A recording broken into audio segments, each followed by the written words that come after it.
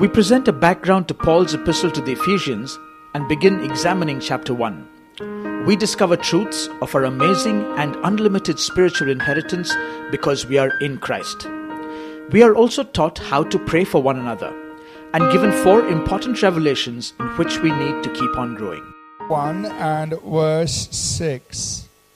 There's only one chapter, and we're going to look at verse 6 before we stand up to make our declaration this morning. Philemon 1 and verse 6. The Apostle Paul is writing this personal letter to a very close friend of his whose name is Philemon. And here's what he tells them. They have a church in their house, so obviously this letter is going to be read among the believers there.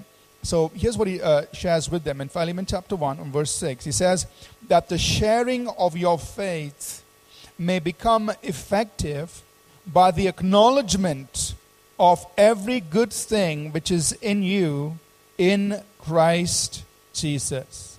So he says, he tells them how to have real good fellowship, that the sharing of your faith, really the fellowship of your faith, may become effectual. So here's a way to have really strong, good, effective fellowship.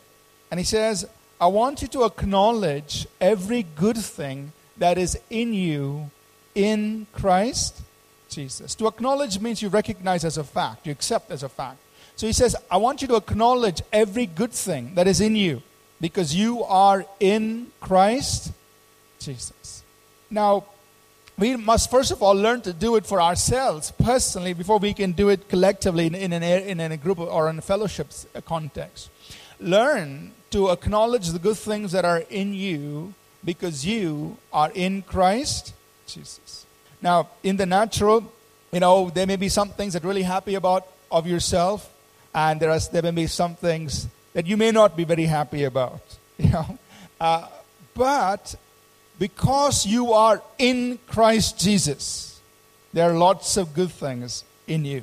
And Paul is saying, acknowledge, recognize as a fact the good things that are in you because you are in Christ Jesus. Amen?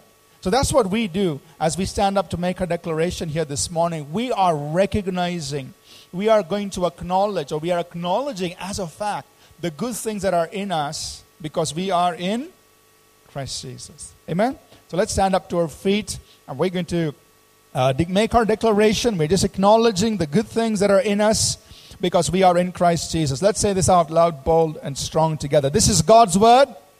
This is God speaking to me. I am who God says I am. I can do what God says I can do. I will become everything God has promised. I'm saved, healed, delivered, redeemed. I am blessed, victorious, prosperous, triumphant.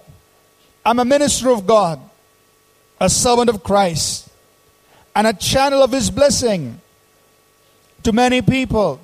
I receive His word, I believe His word, and I live by His word. Christ is my master, and to Him I am in absolute surrender. In Jesus' name, amen. God bless you. Please shake hands with the person sitting next to you. If you don't know their name, just give the exchange name, say hello, and you may be seated, please.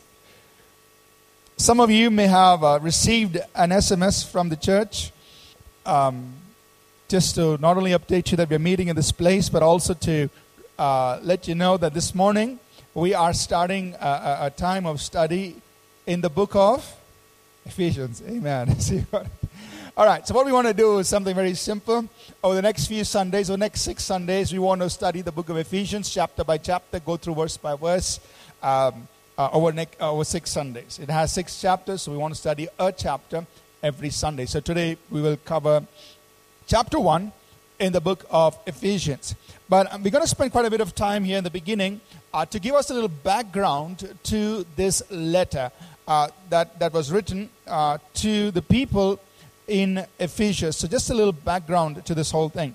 Now, if you just to understand where Ephesians as a city is located, if you look at the map, I'm not sure if you could see it well, but it's on the west coast of what today is modern day Turkey. So right there on the west coast, you find this town of Ephesus, a port city. It was a seaport town of Ephesus, and then you have its location there even today. The city, the town of Ephesus during Paul's time was a city that was given over to the worship of a Greek goddess Diana.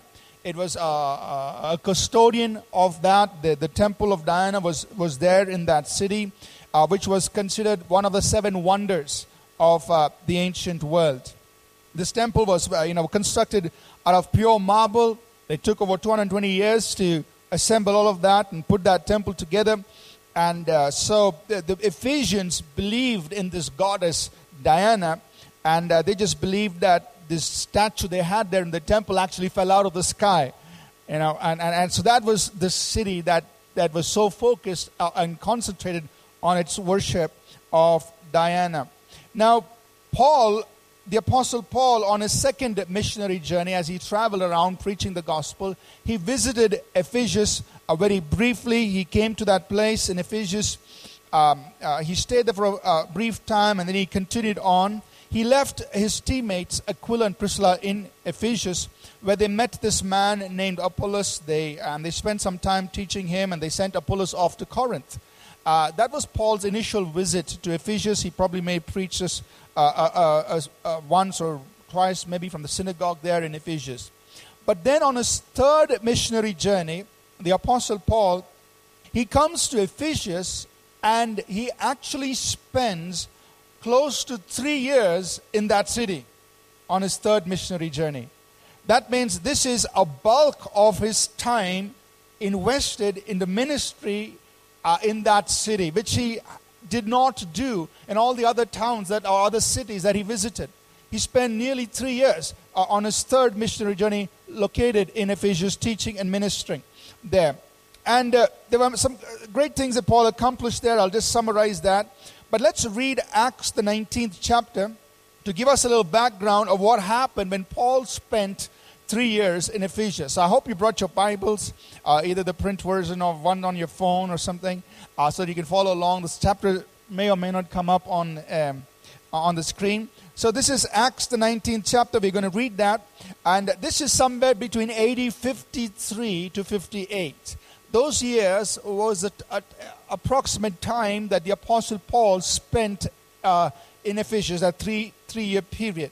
So we're going to read through this whole chapter in Acts 19 to get a little background of what really took place during those 3 years. Paul, here in Acts 19, Luke summarizes or records for us this time of ministry that Paul had. So let's begin by reading from Acts 19, beginning at verse 1. And it happened while Apollos was at Corinth, that means Apollos had been sent over to Corinth, Paul, having passed through the upper regions, came to Ephesus. So here Paul arrives in this city, seaport town of Ephesus. And finding some disciples, he said to them, "Did you receive the Holy Spirit when you believed?" So they said to him, "We have not so much as heard whether there is a Holy Spirit." And he said to them, "Into what then were you baptized?" So they said, "Into John's baptism." Then Paul said, "John indeed baptized with a baptism of repentance, saying to the people that they should believe on him who would come after him, that is, on Christ Jesus." When they heard this, they were baptized in the name of the Lord Jesus. And when Paul had laid his hands on them, the Holy Spirit came upon them, and they spoke with tongues and prophesied. Now the men were about 12 in all. So it gives us a little introduction here on how Paul began his ministry in Ephesus. He came and met about 12 men who were disciples of John the Baptist. So you remember John the Baptist was the forerunner of Jesus. So he introduced the ministry of Jesus. Here were 12 men who were disciples of John the Baptist. And they had not yet heard about Jesus Christ or about the day of Pentecost or about the Holy Spirit and all that. So, Paul begins with this group of 12 men. He says, have you received the Holy Spirit? They says, what is this? We haven't heard about the Holy Spirit. And so then he realizes that they were only up to John the Baptist's teaching in their spiritual understanding. So he updates them, tells them about Jesus, gets them saved. Then he baptizes them in water. And then right after that, he prays for them to be baptized with the Holy Spirit. They're all filled with the Holy Spirit. They speak with tongues and prophesy. Are you with me so far? Yes? So I just want to point out something here, the importance in the early church of the water baptism. So we as a church, we practice water baptism once every 2 months. We have water baptism service. And it's important for us as believers who've made a decision to follow Jesus Christ to be baptized in water. But not only that, we also see a practice here in the early church that those who have believed in Jesus are also prayed to be filled with the Holy Spirit so that they can experience the working of the Spirit and speaking in tongues and prophecy and all the other expressions of the work of the Holy Spirit. And that's important. And that's why we also as a church, we regularly once in 2 months have the baptism of the Holy Spirit service, pray for people to be baptized. We talk about the gifts. We talk about the workings of the Holy Spirit. Now, this is just a side note, I think it was last year when somebody came to me from church after service and said, is this church a spirit-filled church? I was like, what do you mean? It said like, Pastor, I don't hear you speak in tongues from the pulpit, So, sometimes we get a wrong understanding of what it means to be spirit-filled. If the pastor shouts in tongues, then you think it's spirit-filled. Then I had to tell that lady, and I said, look, in my personal time, I may spend hours praying in tongues. But in the church, from the pulpit, we keep it simple. We teach the word and so on. But we are indeed very spirit-filled. We believe in the manifestations, the operations of the Spirit. Just that I don't shout in tongues from the mic in my hands, So our understanding of what spirit-filled is sometimes can be a little distorted. Verse 8.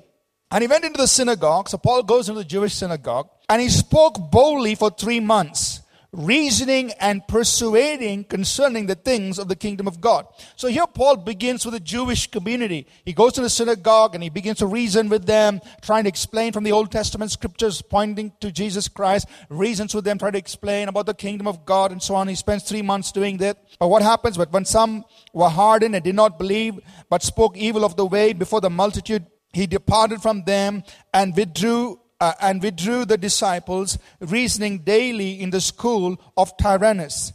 And this continued for 2 years, so that all who dwelt in Asia heard the word of the Lord Jesus, both Jews and Greeks. So what happened? For 3 months he was in the synagogue, but then the people got upset with him. And so when he realized that, people were not welcoming his ministry, he took those who did believe in Jesus, those who made a commitment, and then he moved to Lincoln Hall. Now, he moved to a school building. This school was being run by a man named Tyrannus. And so he started meeting in a school building. Right? See, so what we are doing is very biblical. Right? Meeting in school buildings. Paul did it. Right? So he moved there and he spent about 2.5 years there. Or 2 years, or a little bit more, teaching and ministering in that school. Now what's amazing is that the verse 10 says that as a result of Paul's ministry in that place in Ephesus, the word went out from there into all of Asia. Meaning, he was ministering in one place, but the word was spreading out. Obviously, it's through people. The people who were being affected to the ministry there of Paul in Ephesus now were carrying the word of God into all of Asia. See, that's the kind of church we're supposed to be. Now, we're not supposed to be a church where, we study the Bible, we're just keeping everything for ourselves. No. We're supposed to be a church that is giving out. Amen? What we receive, we need to give out. That's why we emphasize so much. Let's go out. Let's look at the nation. Our eyes should be on the nation, not just on our little nice church here in Bangalore. No. It should be on the city. We need to be looking out on the city, on the nation, because what God releases to us must go out there. Amen? And that's exactly what happened. And the word of God spread. In fact, as we'll summarize the fruit of that ministry in a moment. But let's read what else happened there in Ephesians as Paul spent nearly 3 years. Verse 11. Now God worked unusual miracles by the hands of Paul, so that even handkerchiefs or aprons were brought from his body to the sick, and the diseases left them, and the evil spirits went out of them. Then some of the itinerant Jewish exorcists took it upon themselves to call the name of the Lord Jesus over those who had evil spirits, saying, "We exorcise you by Jesus whom Paul preaches." Also there were 7 sons of Sceva, a Jewish chief priest, who did so. And the evil spirit answered and said, "Jesus I know, and Paul I know, but who are you?" Then the man in whom the evil spirit was leaped on them, overpowered them, and prevailed against them, so that they fled out of that house naked and wounded. This became known both to all the Jews and Greeks dwelling in Ephesus, and fear fell on them all. And the name of the Lord Jesus was magnified. And many who had believed came confessing and telling their deeds. And many of those who had practiced magic brought their books together and burned them in the sight of all. And they counted up the value of them, and it totaled 50,000 pieces of silver. So the word of the Lord grew mightily and prevailed. So what else do we see happening in Ephesians? We see that God is working through that believing community in signs, wonders, and miracles. And some of the things that were happening was that, Paul would pray over handkerchiefs and those kinds of things, and they would be taken out to the sick, and people were healed. Demons were cast out. The diseased were healed. Now, when other people, spiritualists, heard what was happening in the name of Jesus, they said, okay, let's try it out. They thought the name of Jesus was, a push button. Let us try it out. So some of these were the seven sons of a priest. They went to a man who was demon possessed. They said, in the name of Jesus, whom Paul is preaching. And the devil said, I know Jesus. I know Paul. Who are you? In other words, our authority flows out of relationship with God. Amen. The name of Jesus is not a good luck charm. It's something you own because of your relationship with Him. Right? So when these people tried to do that without that relationship, it didn't work. They got run away. But the news of it spread throughout that city. It so impacted that city. And you can see here that it was quite a spiritual city, meaning they were involved in all kinds of the wrong spiritualist kind of things. They were involved in black magic and all of that. So when people heard the power of the name of Jesus, what was happening in that name, the supernatural things happening in that name, they received the name of Jesus. They brought all their artifacts of whatever they were worshiping, and they burnt them all. And it says the word of God filled that city. Amen? So I want to ask us a question. Do you think the word of God can really prevail and fill the city of Bangalore? Yes or no? Yeah. But just keep in mind, Bangalore may be 100 times bigger than Ephesus. So is that a handicap for God? No, I don't think so. It doesn't matter. They don't mind that Bangalore is such a big city, but I believe that this should be our prayer. This should be our expectation that God, just like the word grew mightily and prevailed all across that city of Ephesus, through that community of believers, we want to see that happen right here in Bangalore City. Amen? And notice one of the key things there was the demonstration of the supernatural. And that's what we are emphasizing. We want to be balanced, of course. We want to keep our focus on the Word. But remember, we must emphasize the manifestation of the power of God, of healing, signs, wonders, miracles. And that causes the name of Jesus to be magnified all across the city. Amen? And we want to see believers, meaning people like you and me, as we go out into various parts of our city, able to really demonstrate the name of Jesus, demonstrate the power of the name of Jesus in signs, wonders, and miracles, because that is one very important way that we're going to impact the city of Bangalore. Are you with me? Amen? So that's why we try to equip. We say, let's go in there. Let's press into more of God's manifest presence. Let's press into more of God's glory manifested amongst us. Let's press into more of signs, wonders, and miracles.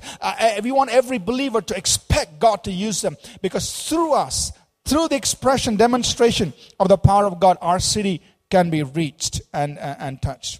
Then what happens? Verse 21. When these things were accomplished, Paul purposed in his spirit, when he had passed through Macedonia and Achaia, to go to Jerusalem, saying, after I have been there, I must also see Rome. So he's making his plans. He's thinking, okay, I'm going to go do this. So he sent into Macedonia 2 of those who ministered to him, Timothy and Erastus, but he himself stayed in Asia for a time. So he sends them up ahead. He continues there in Ephesus.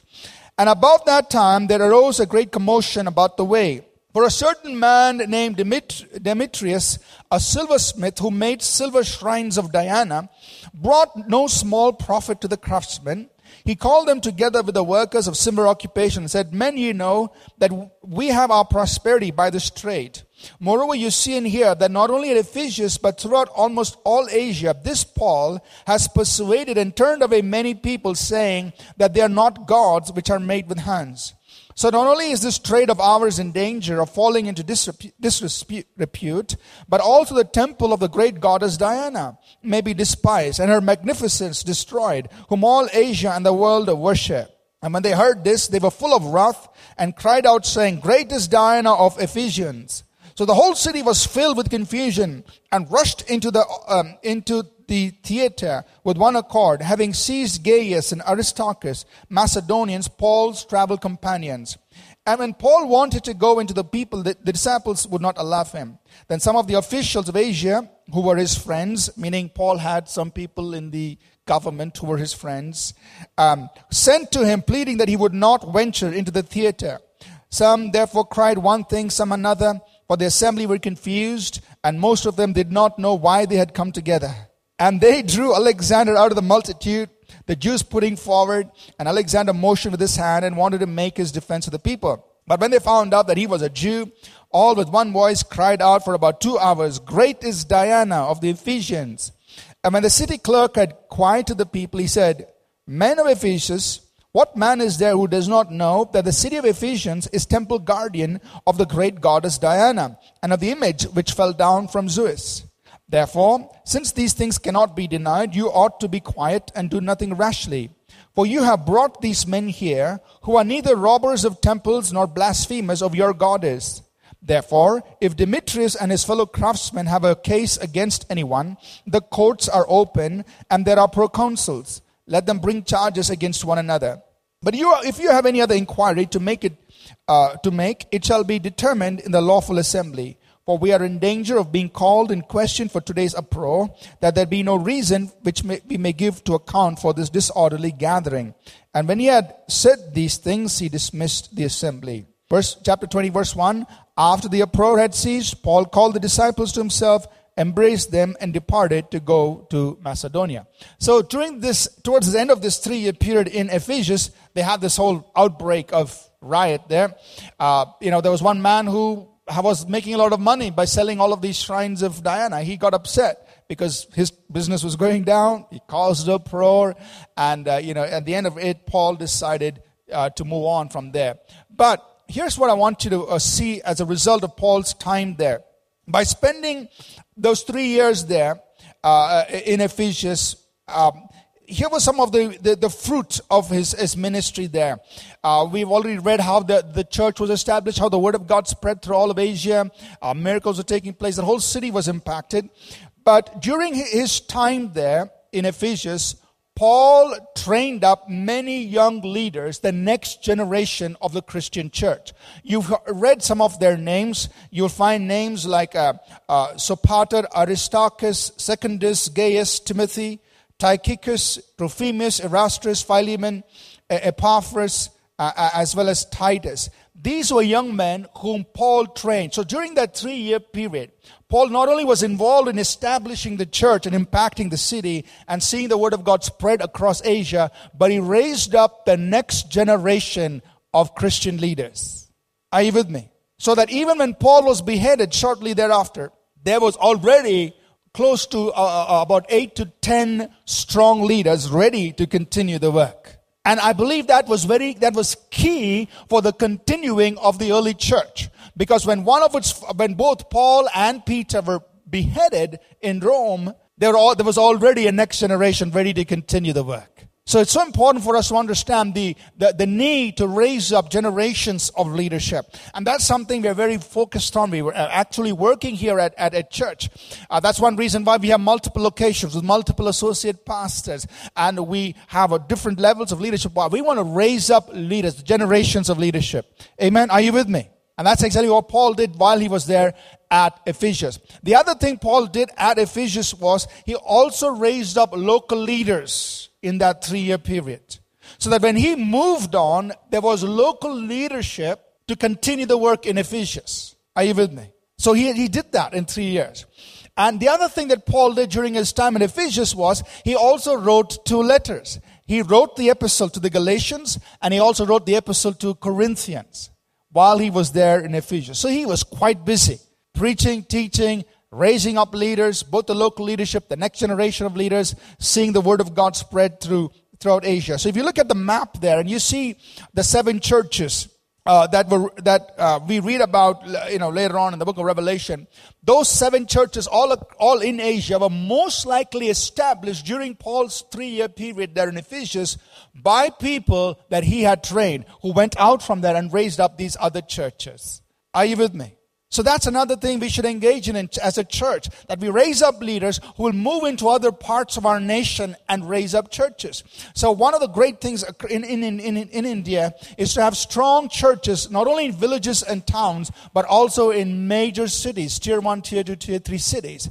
And I'm just believing God. I know exactly how this is going to happen, but I'm believing God that somehow people, as you're part of this congregation, you're receiving the word of God, that a time will come when maybe you'll have to leave Bangalore and move to some other city because of work. But then when you go there as a person who's going to plant a work, establish a work in that city. Amen? Because you've got enough put in you that you can now be used by God to raise up a church or establish a work in some other city in our nation or some other city in this world, wherever God may take you. So that's something that took place, so that the work that was happening in Ephesus began to be replicated in other parts of Asia, as you see on the map, the other 7 churches. I want us to turn to the 20th chapter of Acts and verses 17. We're going to read verses 17 to 38. This is a very powerful summary that Paul gives of his 3-year period in Ephesus. As Paul leaves Ephesus, he goes through Macedonia. He's passing on through other places. He comes to to another place. Let me see what's it called Miletus, which is about 28 miles south of Ephesus. And from Miletus, he calls for the leaders from Ephesus, whom he has raised up. He brings them to Miletus, and this is what he tells them. It's very powerful. That's why I want us to read it. Acts, the 20th chapter, we're going to read from verse 17. Are you all with me so far? So we're still in the introduction to the book of Ephesians. Okay, we haven't started, but I just think this background is so powerful. We need to know the background before we start reading the book. So Acts 20 verse 17. From Miletus he sent to Ephesus and called for the elders of the church. So remember, these are elders Paul has raised up in Ephesus. He says, guys, just come. I need to talk to you, the leadership at Ephesus. And this is what he tells them. And when they had come, he said to them, you know, from the first day that I came into Asia, in what manner I always lived among you, serving the Lord with all humility, with many tears and trials which happened to me by the plotting of the Jews. How I kept back nothing that was helpful, but proclaimed it to you and taught you publicly and from house to house, testifying to the Jews and also to the Greeks, repentance toward God and faith toward our Lord Jesus Christ. And see, now I go bound in the Spirit to Jerusalem, not knowing the things that will happen to me there, except that the Holy Spirit testifies in every city, saying that chains and tribulations await me. But none of these things move me, nor do I count my life dear to myself, so that I may finish my race with joy and the ministry which I have received from the Lord Jesus, to testify to the gospel of the grace of God. And indeed, now I know that you all, among whom I have gone preaching the kingdom of God, will see my face no more. Therefore, I testify to you this day that I am innocent of the blood of all men. I have not shunned to declare to you the whole counsel of God. Therefore, take heed to yourselves and to all the flock among which the Holy Spirit has made you overseers, to shepherd the church of God, which he has purchased with his own blood. For I know this, that after my departure, savage wolves will come in among you, not sparing the flock. Also, from among yourselves, men will rise up, speaking perverse things to draw away the disciples after themselves. Therefore, watch and remember that for 3 years I did not cease to warn everyone night and day with tears. So now, brethren, I commend you to God and to the word of his grace, which is able to build you up and give you an inheritance among all those who are sanctified. I have coveted no one's silver or gold or apparel. Yes, you yourselves know that these hands have provided for my necessities, for those who were with me. I have shown you in every way by laboring like this, that you must support the weak, and remember the words of the Lord Jesus, that he said, it is more blessed to give than to receive. And when he had said these things, he knelt down and prayed with them all. And they all wept freely and fell on Paul's neck and kissed him, sorrowing most of all for the words which he spoke, that they would see his face no more. And they accompanied him to the ship. Can you imagine this? A last final word to leaders that he himself has raised. He's summarizing his 3 years that he has spent in Ephesus. And what can you draw out of those words? He's saying, guys, look at my life. He points repeatedly to the life he has lived among them. Amen? And I think that's a powerful challenge for many of us who are in leadership. As we live among a Christian community, it's so important for people to see our lives, not just hear our preaching. Are you with me? Paul did say, I labored, I taught you day and night, I warned you, and I've counseled and done all that.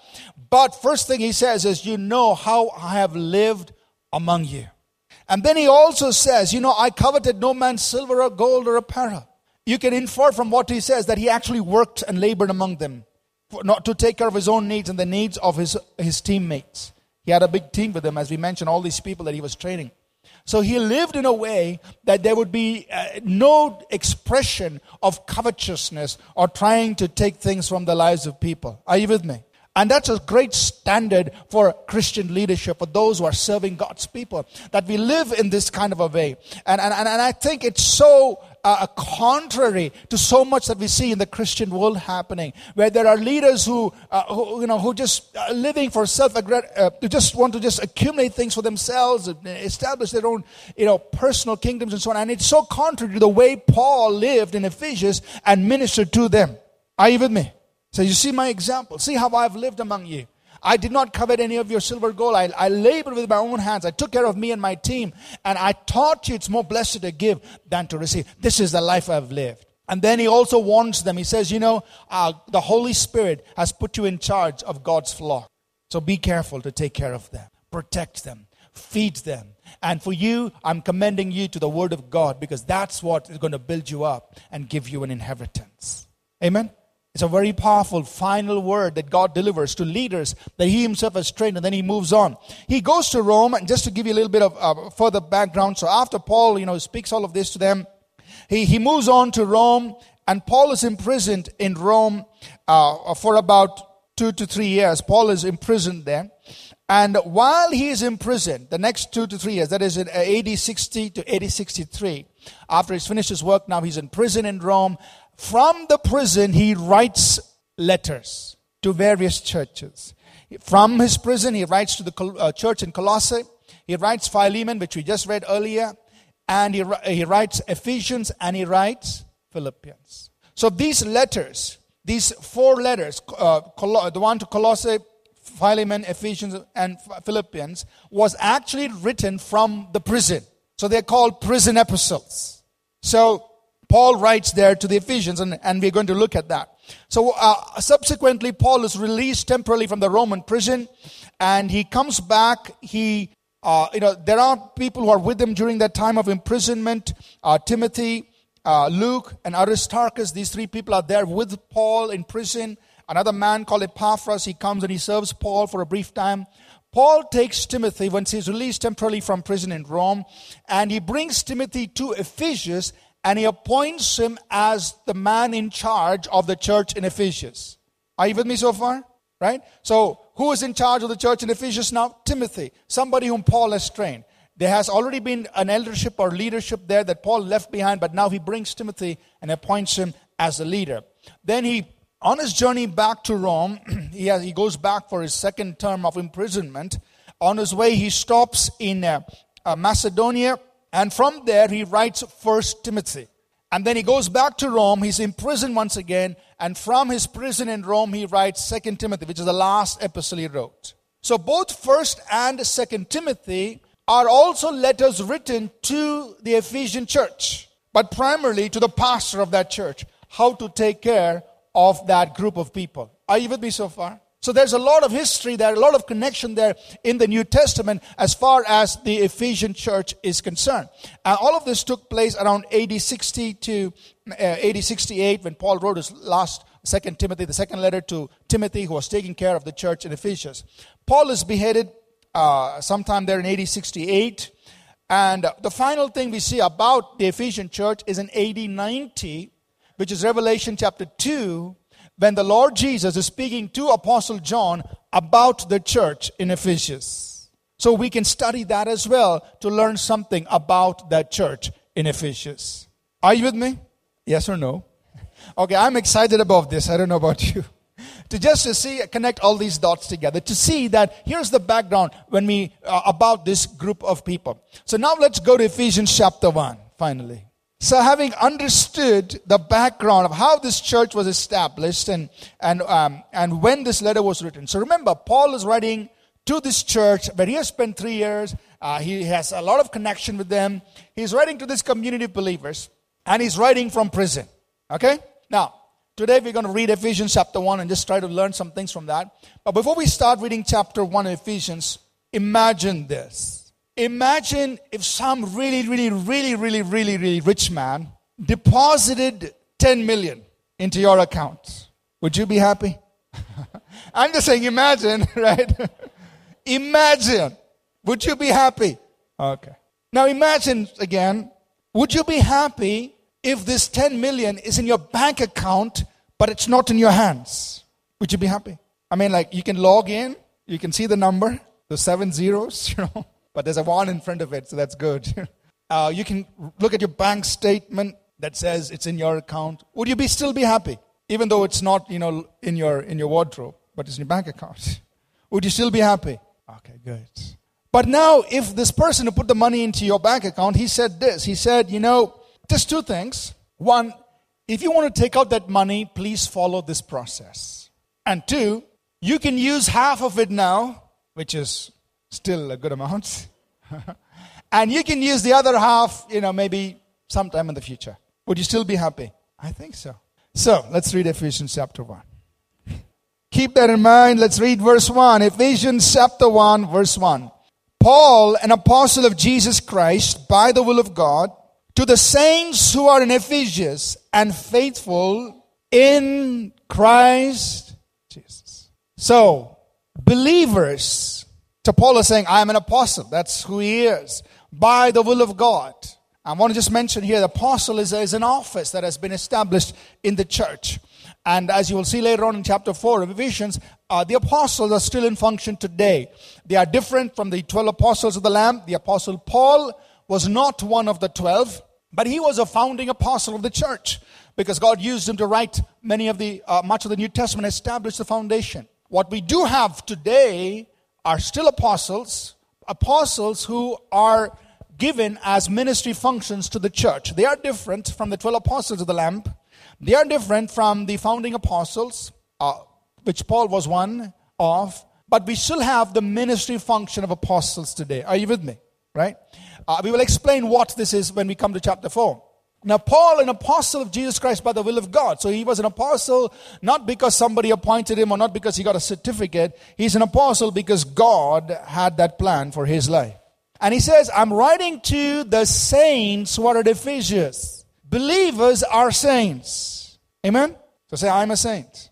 It's okay to say it. I'm a saint. The word saint simply means a sanctified person, a holy person, a person set apart for God. So as a believer, you are a saint. You're somebody who's been set apart for God. So remember, Paul is writing to believers in a church, in a congregation, and he calls them saints. If he would call you and me today, he would call us saints. People who've been set apart for God, holy for God. To the saints who are in Ephesus and faithful. So he calls out this wonderful characteristic of these people. These people are faithful. Because you know the background. They've suffered persecution. The Jews were against them. Some of the business people were also against them. But they remained faithful to Jesus Christ. Question, are you faithful? Amen? We are faithful. We are called to be that. And say, you determine, I am going to be faithful. And notice he says, in Christ Jesus. Believers are in Christ Jesus. This thing about being in Christ is something very powerful that Paul unfolds in his epistles. He identifies that every believer is really spiritually connected to Jesus Christ. You're in Christ. So can we just say this together? I'm in Christ. My life is in Him. I am in Him. He is in me. We're connected. You are in Christ. Amen? So as believers, our life is connected to Jesus. It's not something we're trying to live out on our own, but we're living out of Him, out of our connection with Him. And so Paul brings that out to you. I'm writing to you, saints, you wonderful people, you're faithful people, and I see you as people who are in Christ Jesus. Verse 2, grace to you and peace from God our Father and the Lord Jesus Christ. So He's bringing grace and peace from God. So we can greet each other. We can bless each other. I release God's grace and God's peace upon you. When you pray for one another, you say, I release God's grace and God's peace upon your life. It comes from God, but we have the ability to impart that to one another, to encourage and to release that into each other's lives. God's grace, God's peace into your life. And notice verse 3. Blessed be the God and Father of our Lord Jesus Christ, who has blessed us with every spiritual blessing in the heavenly places in Christ. So he says, let's praise God. Blessed be the God and Father of our Lord Jesus Christ. Let's praise Him. Why? He has blessed us. He says, guys, I want you to know something. He has blessed us with every spiritual blessing. So as believers, he's saying, guys, I want you to know something. God has blessed you with every spiritual, that means every blessing that comes from God, He has blessed you. So can you say this with me? I am blessed with every spiritual blessing, with every blessing that comes from God. Amen? It says, God, thanks be to God. Blessed be God and Father of our Lord Jesus Christ. He has blessed us with every spiritual. So say this with me. Every spiritual blessing is mine. God's given it to me. Now, are you trying to get it from God? He's already given it to you. Amen? So here's the understanding that you and I must walk in. That as believers, God has already put into my name or credited into my account every blessing He's got. He's already put it into your account. And it's more than 10 million. It's more than that. He's put it into your account. Blessed be God and the Father of our Lord Jesus Christ, who has blessed us. So say this with me. I am blessed with heaven's best. Say it again. I am blessed with heaven's best. So now you've got to have an attitude of blessedness. Say this with me. I got an attitude. I'm blessed. And I can't help it. You know, wherever you go, don't walk like, man, oh poor me. Oh, please give me some sympathy. No, walk with an attitude of blessedness. I'm blessed because the Bible says, I've got my bank statement there. It says there, He has blessed me with every spiritual blessing. The only thing is, it's in the heavenly realms, meaning it's in the spiritual realm. And it is in Christ Jesus. But you are in Christ Jesus. You are in Christ.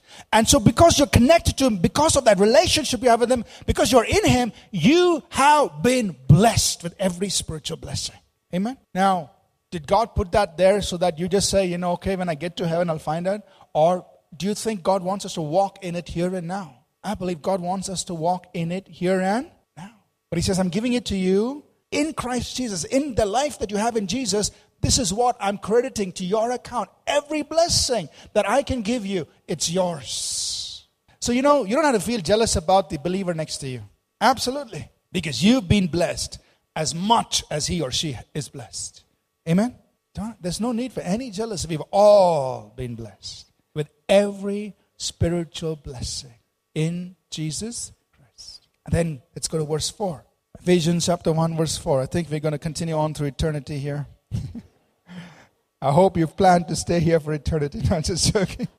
Verse 4. Just as He chose us in Him before the foundation of the world, that we should be holy and without blame before Him in love. Powerful. So He's saying, guys, I want you to know something. That God chose each one of you to be in Jesus before the foundation of the world. This is amazing. There are many places in the Bible you find this term, before the foundation. In fact, the Bible says God finished his works before he began it. It says in Hebrews 4, I think it's verse 3, that God finished everything before he actually began, before the foundation of the world. That means in his mind, in his omniscience, which we can't even comprehend, God just knew everything. In his mind, it was all done before he said, let there be. It was already done in his mind. And in that magnificent omniscience of God, he knew each one of us. And as Paul is saying, I want you to know something, that you have been chosen to be in Jesus even before God created anything. Can you imagine that? God knew you by name. He knew you even before he began his creative work. Even before the foundation of the world, he knew. He chose us in Christ. He chose us to be in Jesus, even before the foundation of the world. And this is what he decided. He said, he chose us in him before the foundation of the world, that we should be holy and without blame before him in love. What does it mean? It means that right now, when you're standing before God, you are holy and without. Are you standing before God? How does God see you? Say this with me. God sees me as holy and without blame, covered by his love. How does God see you? He sees you holy. He doesn't see like, man, stinky fella, dirty guy. No. He sees you holy and without. That means God is not looking at you with a big hammer just ready to drop. That's not the picture that you should have of God. The way God sees you right now is he sees you as holy and without any blame, because you are covered by his love. Amen? Now, this doesn't give us a license to go and sin. Hallelujah. God sees me holy without blame, so I can do whatever I want. That's not the point.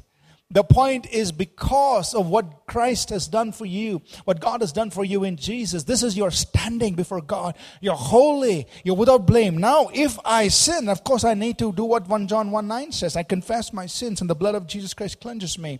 But my standing before God in Christ is this. I'm holy and without blame. So when I approach God, when you and I approach God, it is wrong for us to come to God and say, God, I am so dirty. It's wrong. Why? Because he has taken all this effort to make you holy and without blame, covered in his love. And I feel it's an insult to all the work he did when you come and say, oh God, I am so dirty. What have I done? I shed my blood for you. The blood of my son Jesus for you. Why don't you acknowledge the good things that are in you? In Christ. Why don't you acknowledge that you are holy and without blame in his eyes? Because of his love. Are you with me so far? So we need a change in our perception of ourselves. We need to look at ourselves the way the Father looks at us. How does he look at us? He sees you holy without blame. Covered by his. So from today, when you go to pray, Father, you begin like this. Father, thank you. Right now, I am holy and without blame in your eyes. This is not arrogance. Is it not spiritual pride? It is just accepting as truth what God has said in his word about you and me. Amen? Would you do that? Or said you're scared to do that? How can I say that? It's in the Bible. God chose us in him before the foundation of the world that we should be holy and without blame before him in his love. Now, if you do something wrong, you sin, you tell God, God, I'm sorry, that's not right what I did. I repent of it. I ask you to cleanse me. So that moment you're cleansed, but you're in a right standing with God through his son, Jesus Christ.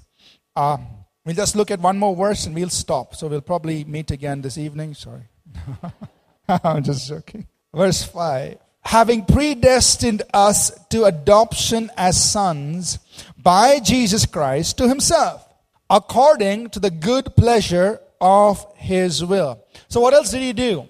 He predestined us to be adopted into his own family as sons and daughters. He predestined. Now, predestination is not predetermination. John Calvin was a great reformer of the early Christian church around the time of Martin Luther, just right after Martin Luther. God used him powerfully in the city of Geneva in Switzerland. And his life is amazing. That one man changed an entire city. That whole city of Geneva was brought under Christian discipline. because of John Calvin and he was so strong in it. But unfortunately, one of the theologies that he propounded was that of predestination. And that left a lot of confusion in the church. There are still people who espouse that idea. But he said, God just named you before, God just determined you were saved, so forget it. There's nothing you can do to change that. And that left a lot of misunderstanding. But the correct understanding of predestination is it's God foreknew the choice you were going to make. And for those whom he foreknew, he determined that they would be conformed to the image of his Son, Jesus Christ. That's Romans 8:29 and verse 30.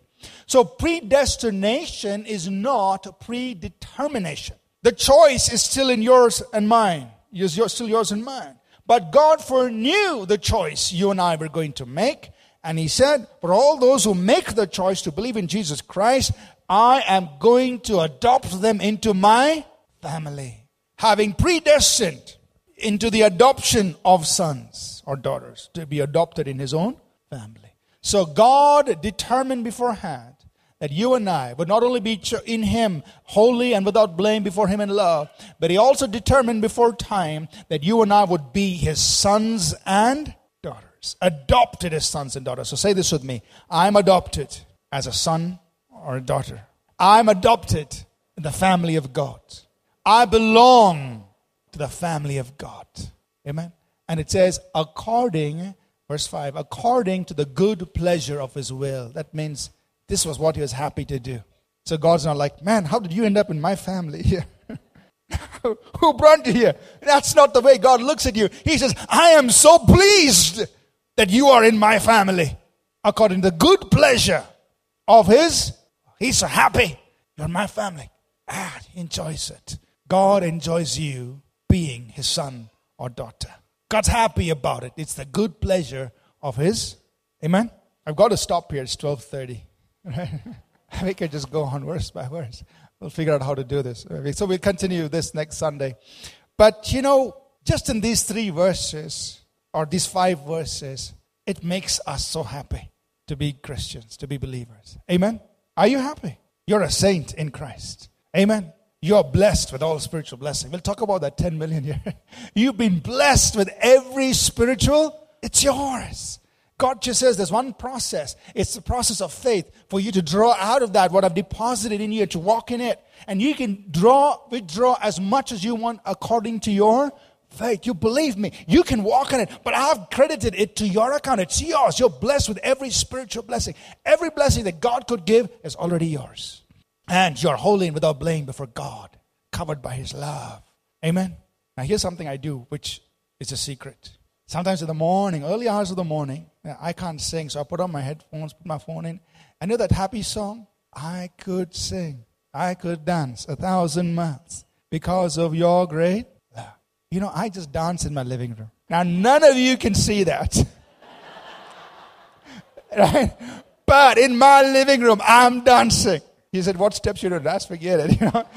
I am dancing. I put on that happy song because it talks about his great love. And that's the Bible. What the Bible says, you are holy and without blame, covered by his. And God said, I'm so happy to adopt you into my family. You're my son. You're my daughter. Amen. And there is so much more in that one chapter, enough to make us dance 1,000 miles. Let's stand up to our feet. We'll sing our happy song now. All right. Come, guys, the worship team, let's sing. Now, I just want to leave you with this one thought. If you were in prison and you were to write a letter, what kind of a letter would you write? Guys, it's really tough here. There are rats all around me. You would have put everybody else in prison with you, right? But that's not what Paul did. Can you imagine? He is sitting in prison and this is what he's writing. He's saying, we are blessed with every spiritual blessing, guys. We are adopted in the family of God. We are holy without blame. And you read on in that chapter, the whole epistle is so positive, it's so strong, it's so encouraging to the believers. What would your prison epistle be? Amen? I think we need to learn to be like the Apostle Paul. Live out of our life that is in Christ, not just because of your, whatever circumstance you're going through, but you live out of your life in Jesus. In him, I am blessed. In Him, I am adopted into God's family. In Him, I'm a saint. In Him, I've been chosen to be holy and without blame. That's enough for me to rejoice. Forget about the prison. Amen? So, let's just be happy for a few moments. All right, you're free. You're permitted to dance, okay? So you want to move up the chairs, do what you want. Don't look at me. I'm not going to dance. That's private. But you're free. Let's just be happy, all right? Amen. You look happy, okay?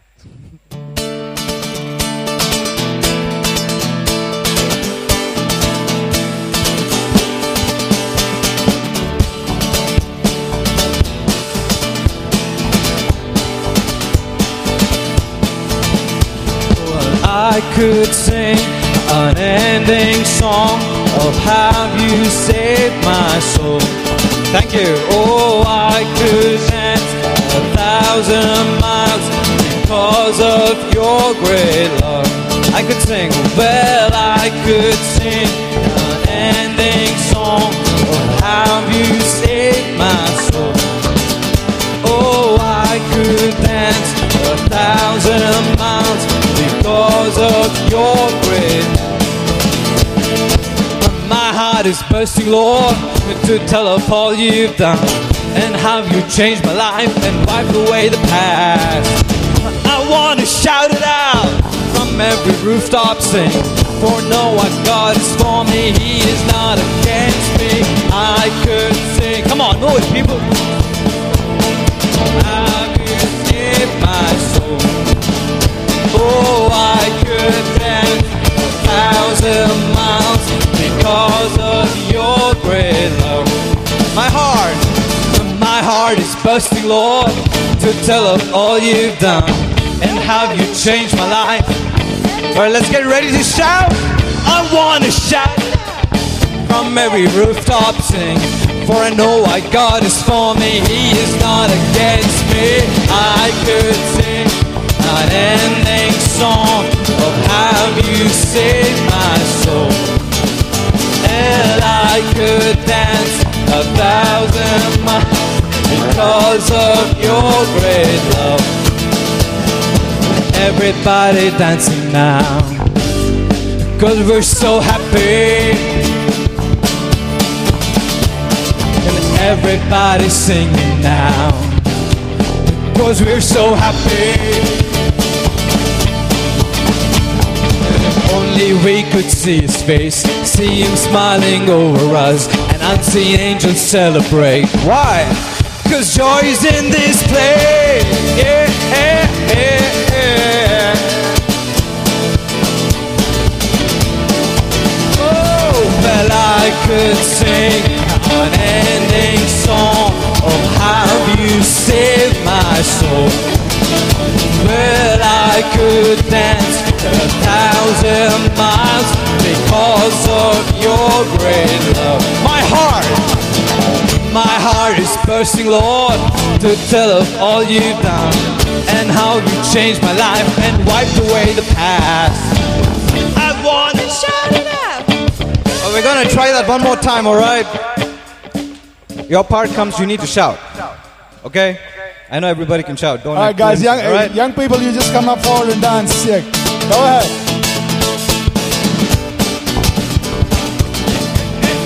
Hey, well, I could sing an ending song of how you saved my soul.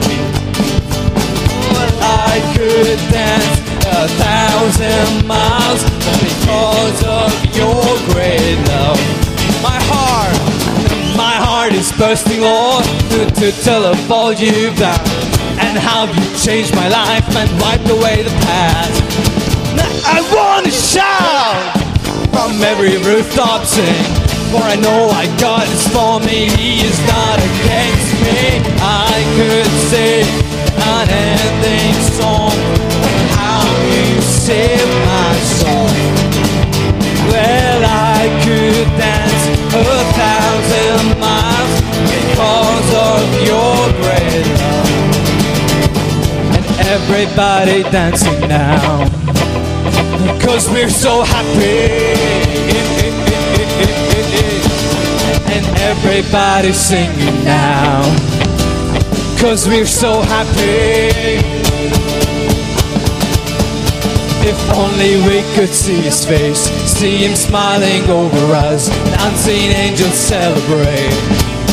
For joy is in this place. Yeah. Joy is in this place. Yeah.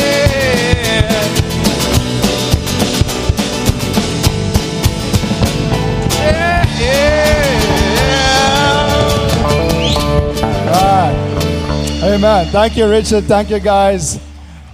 Amen. There's so much reason for us to be happy, rejoicing in the Lord for what He has done for us in Christ Jesus. Amen. So take some time every day that you wake up. It doesn't matter what your situation is. Remember what God's done for us in Jesus. That's enough to make us happy. Amen. Don't worry about the circumstance, the situation. Say, God, blessed be God and the Father of my Lord Jesus Christ. He has blessed me with every spiritual blessing in heavenly places in Christ Jesus. He has chosen me in Him before the foundation of the world, that I should be holy and without blame before Him in love. That He has predestined me to be adopted as His own Son according to the good pleasure of His own will. Amen? That's who you are. That's who we are in Jesus Christ. Enough for us to rejoice, be happy, to walk in that truth. Amen? Let's close here this morning, and we'll pick this up next Sunday. Just continue on. Father, we just thank You for what You've done for us in Jesus Christ. And Lord, we pray that even God, the work You've done, that You did in Ephesians, the things that we read about, Lord, do it in our midst, God. Make us a church like that will impact our city, impact our nation, raise up a people, God, who are strong in You, who know our identity in Jesus, who know who we are in Christ and what You've done for us, and that we will live out of that and walk in the reality of it. So, Father, I also pray that this thing, Lord, that You said You've blessed us with every spiritual blessing, I pray, God, that will just be manifest, become a reality for each of us. We will walk in the fullness of our inheritance, of our blessing in Christ Jesus. The grace of our Lord Jesus Christ, the love of God, our Father, and the sweet fellowship of His Holy Spirit be with each of us always. In Jesus' name. Amen. God bless you. Thank you for being here this morning. We'll see you again next Sunday. Have a great week. We trust that this message was a blessing to you. We'd love to hear from you. You can email us at contact@apcwo.org. Also, visit our website www.apcwo.org for additional resources. Thank you for listening, and God bless you.